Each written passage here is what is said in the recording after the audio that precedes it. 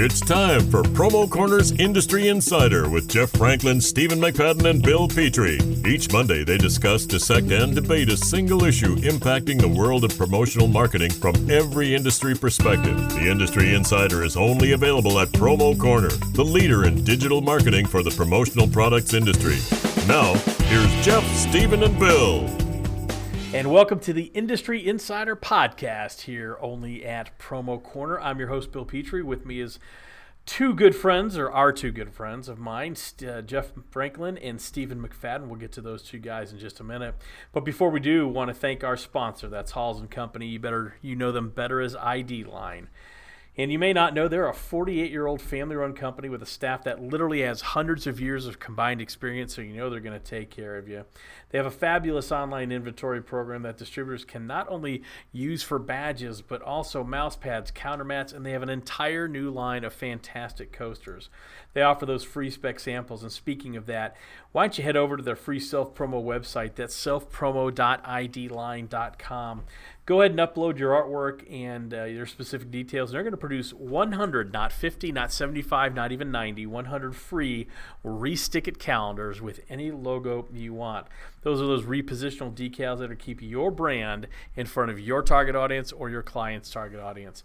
Now, as I explained last time on the Industry Insider Podcast, the idea is that there are three parts of the promotional products industry. We have suppliers, we have the distributors, and then the always forgotten service provider. And the idea behind this podcast, we're going to take one topic each week, dissect it from all three angles, and hopefully at the end of the podcast get a little more understanding and maybe even a little more conversation. I mentioned it last week when we kicked off the podcast that we also have something called the fourth chair. Fourth chair meaning that we realize we are missing the female perspective when it comes to this podcast and industry goings on, and we want to make sure that we fill that chair. So if you're a woman in the industry that would like to be on this podcast for a future episode or maybe even 2 or 3 episodes, drop me a line at bill@promocorner.com.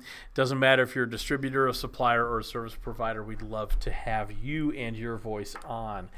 Now, I did mention my two co-hosts with me, Jeff Franklin, the National Account Manager of Headwear USA. Jeff, how you doing? I'm doing great, Bill. How about yourself? I am fabulous. Can't believe it's already been a week since we recorded one of these. It's insane, isn't it? It is. Stephen McFadden, President of Perfect Promotions and More in Raleigh, North Carolina. Stephen, how are you doing? Doing great. Excellent. So we all know what the topic is. There's no big mystery here, so why don't we just go ahead and jump right into it. We're going to wade into tariffs today, boys. Yeah, that's a big. There should be some ominous sound. I wish I had a drop machine. You were mentioning, Stephen, you wanted to do a drop machine. Just imagine a big ominous sound there. Tariffs. Are they really impacting anything? If so, how? Now, about a week and a half ago, we got some news that the next round of tariffs are going to be delayed for a little bit, but we're still dealing with the tariffs that were imposed last fall. So I think last time we started with you, Stephen. Let's start with you, Jeff, being a supplier. How has this impacted you? And your answer may be a little different just because of your unique position. Sure.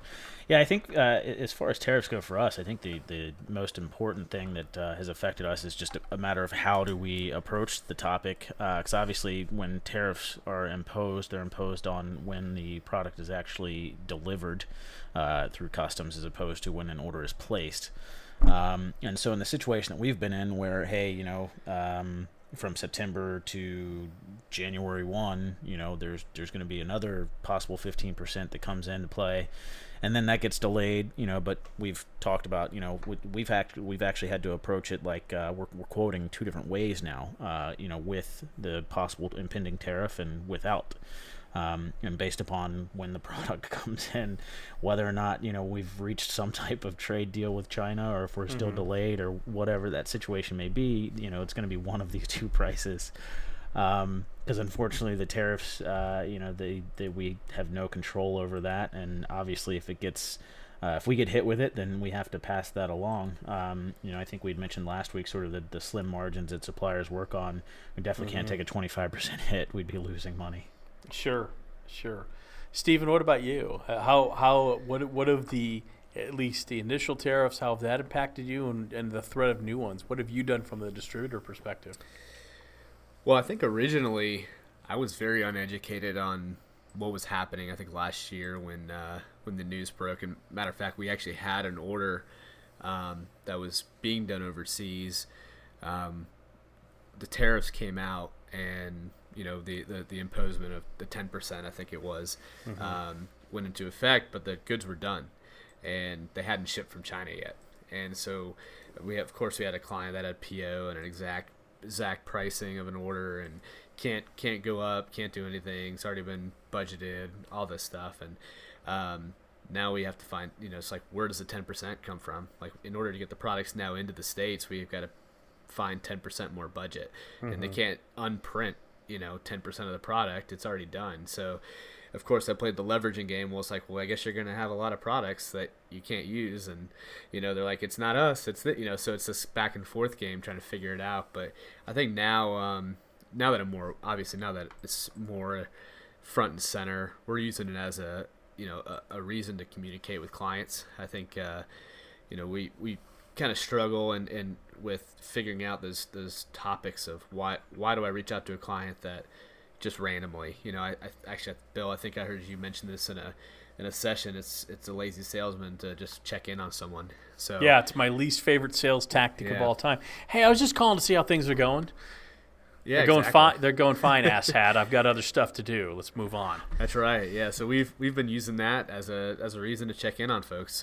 Probably since the beginning of the year. just educating on people and how what's going on, and making sure they're aware of it. So if they have projects coming up, sooner the better. You never know. So you've got these. You could go up even higher. So it's not a threat, because it's real. It could really happen. Right. And could affect budgets significantly. But using that as a touch point for all of our customers, I think has been huge, and they really appreciate that. So I was about to say, let me follow up with that. What do you tell them? I mean, from a distributor's perspective, what do you tell your clients? I mean, how do you prepare them for something that may or may not happen? It's very almost a vulnerable feeling, because you're out of control in a lot of ways with something like this. So, just full transparency, letting them know, hey, I know you guys have a lot of projects. We do a lot of projects with you throughout the year. Here's some information that I've learned, based on certain, news reports and on, online sourcing and things like that, and show it to them. Just this is going to impact a lot of the goods you order, because I don't know if you know this, but a lot of your products come from China. And educate them on where the products come from. So give them a couple options. Be like, one way we could avoid a potential bigger increase is if you guys schedule some of your budget earlier in the year, maybe before this, that March deadline, which now we know was moved back a couple weeks ago. Or we look at products that come from other factories or more domestic products, but give them some options up front on projects that may not exist yet. And we're getting a lot of good conversations about projects they may not have been ready to start yet, but now they want to. Right. So it's almost a forward thinking sales approach, which is actually nice, which is probably the way it should be. So yeah, no, it's a great answer. Jeff, let me ask you this: do you feel like it gives you any sort of competitive advantage? Not necessarily, because I think most caps, at least in our industry, are manufactured in China. Right. There are certainly some that import from other countries, but I think the majority of them come from China. So we're sort of all under the same sort of umbrella of that tariff. I think where the advantage comes into play is how other people are handling it. Right. So can we approach it differently and educate the customers, and then be the the industry insider, and basically just, hey, look, these could happen. And I think we've even had scenarios, I know last year back in the fall, when the first set of tariffs came through, I had customers, because the way we were quoting, I had customers call and, typically would get some orders in the beginning part of the year, and they would, and it's an annual thing.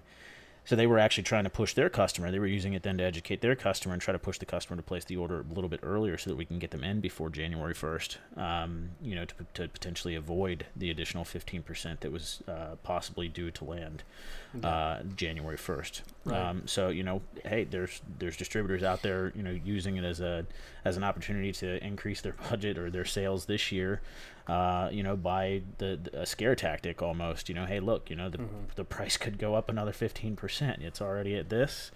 Let's get these in now so that we can avoid that potentially happening.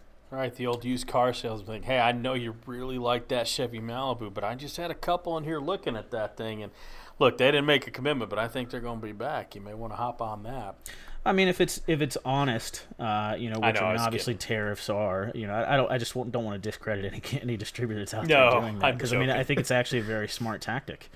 And like Steven said, and it's an honest one too, right? Mm-hmm. I mean, look, if you don't order today, it's out of my control. Yep. And prices may jump up 15 or 20%, which puts you way over budget for the same product. Mm-hmm. Yeah, no, I get that. Jeff, what kind of discussions, if you don't mind sharing what you can, little inside baseball, what kind of discussions did you guys have internally when the tariffs were kind of, there was a little bit of saber rattling before they were actually announced, that first round? What kind of discussions did you guys have internally? Whatever you can share. Yeah, I mean, I think the biggest discussion is just how are we going to handle this? Because obviously, when they come in, the duties and tariffs are like I said, imposed when the product lands. So how do we approach the orders that are in house now? And basically, it was a lot of just communication. Hey, look, we went through all the drawers, went through all the job folders. Reached out to every single client that had an order that was coming in that time frame, and we either tried to get them to expedite via air in order to save that possibility of happening, so it was basically for us just a way of figuring out how we're going to handle it and how we're going to communicate it with the customers. I mean, I think that was the biggest deal. I know when they first talked about it. The tariffs, it was in August, I believe, and I was actually at the factory in China. And so for us, it was actually an opportunity to sit down with the factory and discuss pricing from the factory and how, hey, look, we've got tariffs coming in, we've got this and that. And so it was an opportunity for us to sort of bring something else to the table on our end as well. So we've just been, pushing on both sides, so to speak. Great answer. That's actually really interesting. Steven, what kind of feedback have you gotten from your clients? I mean, I think it's always interesting when you kind of share in an open forum, hey, this is something we're concerned about, you should be concerned about. What kind of feedback have you gotten from your clients? I think most people have seen some sort of reporting by now about tariffs. I think the interesting thing is a lot of people don't realize it affects their products. The cup they were interested in or the hat they were interested in is a China product, or an import from China. I just think it's kind of amazing to realize how many things are imported in the industry, all from one place, and I think that's surprising to a lot of them. So some people are like, oh, okay, so we can't do a hat then. All right, well, let's choose a tech piece. Right. Like, well, you're still in the same boat. Like, okay, fine, we'll do drinkware. Like, still in the same boat, like literally it's coming on the same boat. So, right. So, it's interesting just to try to figure that out and kind of walk them through that process. As a distributor, do you mentally think of, okay, we've got this potential 15% more tariffs coming. I'm going to propose product A to my client, but in my back pocket, I've got kind of a tariff safety net that if the tariffs come in and product A now is over budget, do you start planning for that, or is that something you're just planning on reacting to should the tariffs hit? That seems like a great plan to have. Doesn't it? You would have thought I would have been a distributor for 14 years or something. That's great. Yeah.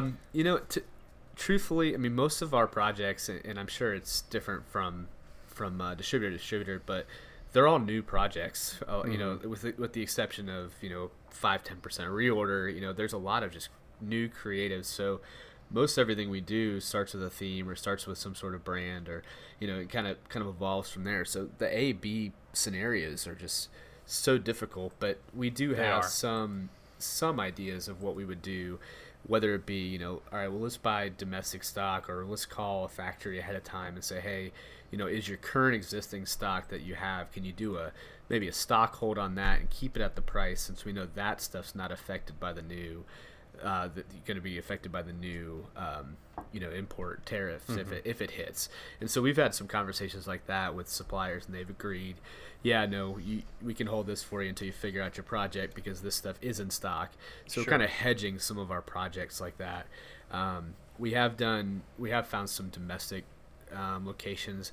There's a couple factories we know too they're just finding other factories where they're saying, hey, we've got a plant in Turkey and a plant in China. So if it becomes that China's too expensive, or it's going to add 1 week to your production time, but the Turkish price is going to be now lower than the China price. So they're helping us in a lot of ways, as long as we're giving them enough heads up. A lot of our suppliers have been very helpful with figuring out solutions on our behalf, because it's impossible for us to know where each product comes from.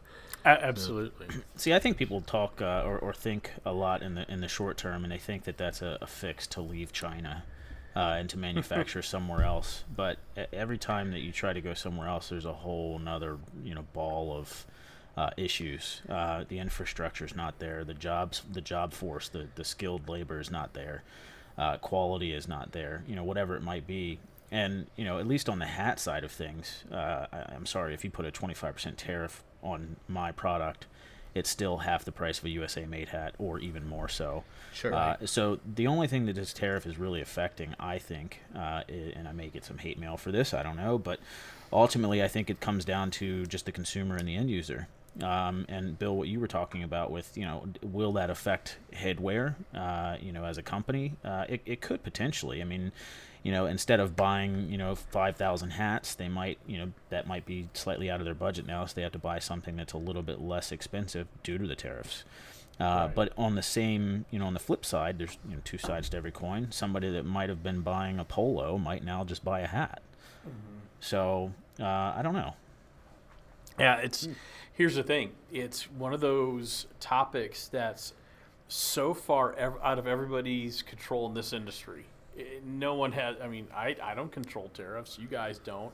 Paul Bellantone doesn't. Tim Andrews doesn't. So it's just something that's kind of foisted upon us, and we have to figure out what to do. Now, I'll tell you from the service provider perspective, it doesn't matter. It doesn't really impact me directly. I might have some indirect spend that's reduced now because it simply costs, the cost of goods have gone up. But to me, I don't have a direct correlation. So this is very much more of a supplier-distributor conversation.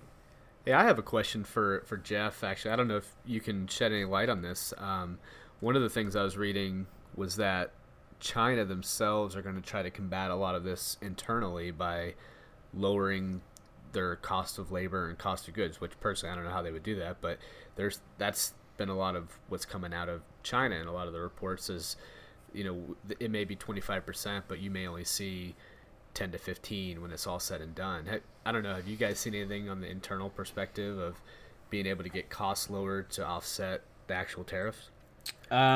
So from what I hear and from what I gather, I don't know a whole lot of the ins and outs of what happens with the Chinese government and exporters. You don't. But well, I mean, listen, I'm the national accounts manager. I'm not the president or partner. Maybe one day I'll be at your level, Stephen. But as for now, no. But from what I hear, the Chinese government is somewhat shady, in the fact that I've heard stories of the factories actually going in at a loss on product. And because they export so much of a certain product, the government actually gives them, credits or,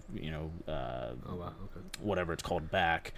And so essentially that offsets them taking a loss, and they end up making a lot more. But then, they could potentially, the factories could then use that as we're losing money on this, and they use that as a tactic. They're pushing both sides as well. But I don't know enough about it to really speak on it, but I have heard that sort of the government does kind of incentivize factories and exporters to do certain things that might be considered somewhat shady. Yeah, and I'll just chime in here real quick. I have no idea what they could do to lessen the cost of labor over in China. I think it seems silly. I think that's something that makes us all feel a little tense and uncomfortable just thinking about what that looks like anyway. Yeah, I don't. But Jeff, you hit on something I think is real interesting and bears repeating.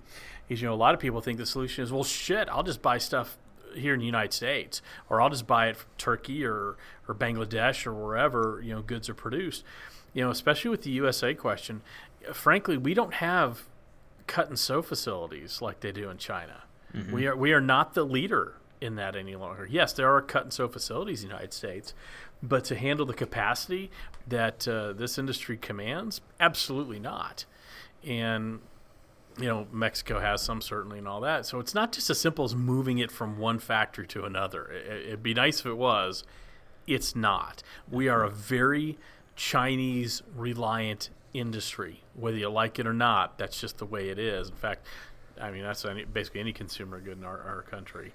So the tariffs, if they continue to get pushed and they do drop the second round of tariffs, it's going to impact people, and you better have a plan for it. Mm-hmm. I don't mean to spin this in a weird direction, but I feel like the promotional product industry being, doted as a cheap product industry. Everyone expects it to be cheap, but if we're selling more products that look retail, there should be room to sell things at a higher price, even if tariffs hit. There should, and I always prefer the term cost-effective to cheap. Personally, Stephen, that's just me. Excuse me. Sorry. And can we add those the cringing sound effects right now? Yeah. And who else is super cost-effective? That would be our big sponsor, Halls & Company ID Line. We talked about how they're a 40-year-old family-run company. They have a great website for free self-promo, selfpromo.idline.com, where you can upload your own artwork and get 100 free Restick It calendars.